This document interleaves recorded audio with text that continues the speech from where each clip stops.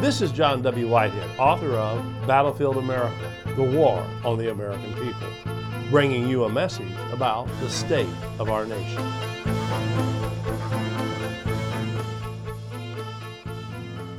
The government wants us to believe that we have nothing to fear from its mass spying programs as long as we've done nothing wrong. But don't believe it. It doesn't matter whether you obey every law. The government's definition of a bad guy is extraordinarily broad, and it results in the warrantless surveillance of innocent, law-abiding Americans on a staggering scale. For instance, it was recently revealed that the White House, relying on a set of privacy loopholes, has been sidestepping the Fourth Amendment by paying AT&T to allow federal, state, and local law enforcement to access, without a warrant, the phone records of Americans who are not suspected of a crime.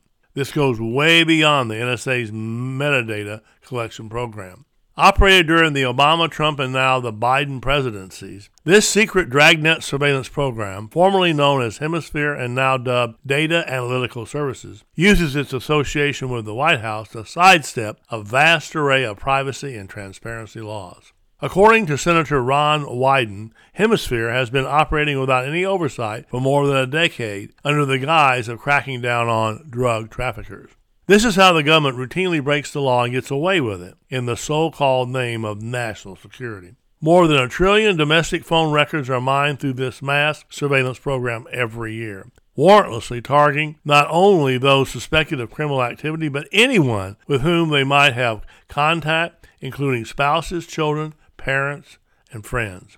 It's not just law enforcement agencies investigating drug crimes who are using Hemisphere to sidestep the Fourth Amendment. Those who have received training on the program reportedly include, believe it or not, postal workers, prison officials, highway patrol officers, border cops, and the National Guard. It's a program ripe for abuse, and you can bet it's getting abused. Surveillance, digital stalking, and the data mining of the American people, weapons of compliance and control in the government's hands, haven't made America any safer, and they certainly aren't helping to preserve our freedoms. Indeed, America will never be safe as long as the U.S. government is allowed to shred our Constitution. The Fourth Amendment was intended to serve as a protective force field around our persons, our property, our activities, our communications, and our movement. It keeps the government out of our private business except in certain extenuating circumstances. These extenuating circumstances are spelled out clearly. Government officials must have probable cause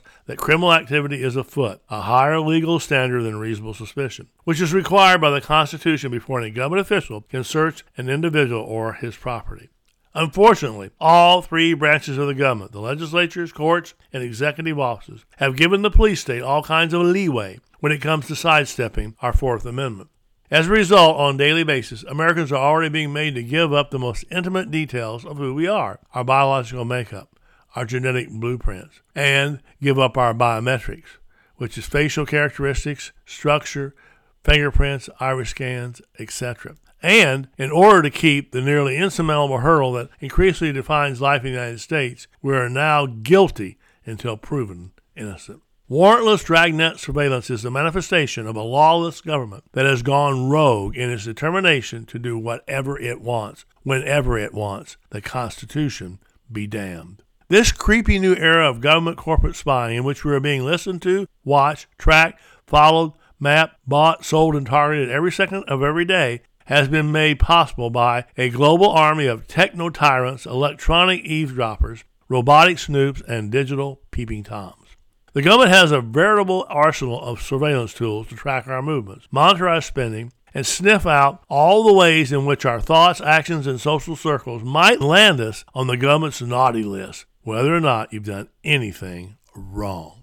Rounding out the list of ways in which the techno-corporate state and the U.S. government are colluding to nullify the privacy rights of the individual is the Biden administration's latest drive to harness the power of artificial intelligence technologies while claiming to protect the citizenry from harm. In his executive order on artificial intelligence, President Biden is calling for guidelines on how the government will use AI while simultaneously insisting that corporations protect consumer privacy. Talk about ironic that the very government that has been covertly invading our privacy rights wants to appoint itself the guardian of those rights?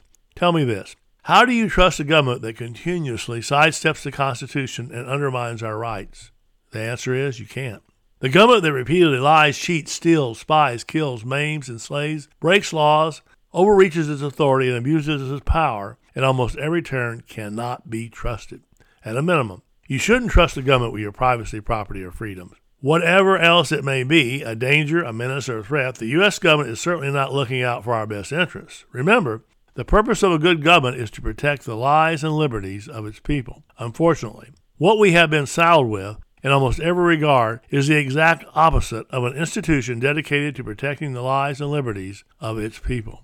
All of those freedoms we cherish, the ones enshrined in the Constitution, the ones that affirm our right to free speech and assembly, due process, privacy, bodily integrity, the right to not have police seize our property without a warrant or search and detain us without probable cause, amount to nothing when the government and its agents are allowed to disregard those prohibitions on government overreach at will.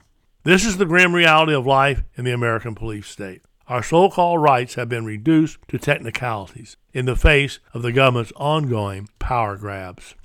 With every court ruling that allows the government to operate above the rule of law, every piece of legislation that limits our freedoms, and every act of government wrongdoing that goes unpunished, we're slowly being conditioned to a society in which the Constitution means absolutely nothing. What we need is a digital no trespassing sign that protects our privacy rights and affirms our right to be left alone. Then again, as I make clear in my book, Battlefield America, The War on the American People, and in its fictional counterpart, The Eric Blair Diaries, what we really need is a government that respects the rights of the citizenry and obeys the law. The Rutherford Institute is doing its part to push back against the police state and make the government play by the rules of the Constitution. But we can't fight these battles alone. To join the resistance, visit our website at www.rutherford.org and check out our library of thought-provoking commentaries, legal resources, and so much more. Subscribe to our email alerts and I will send you my weekly commentary, Rutherford Press alerts, and a weekly rundown of pertinent headlines and news articles to keep you apprised of the growing threats to our freedoms. And finally, if you are able, please consider making a tax-deductible donation to the Rutherford Institute by again visiting us online at www.rutherford.org or donate using PayPal. Your donation allows the Rutherford Institute to push back against the government's power grabs, corruption, and ongoing assaults on the Constitution. Together, we can make America free again.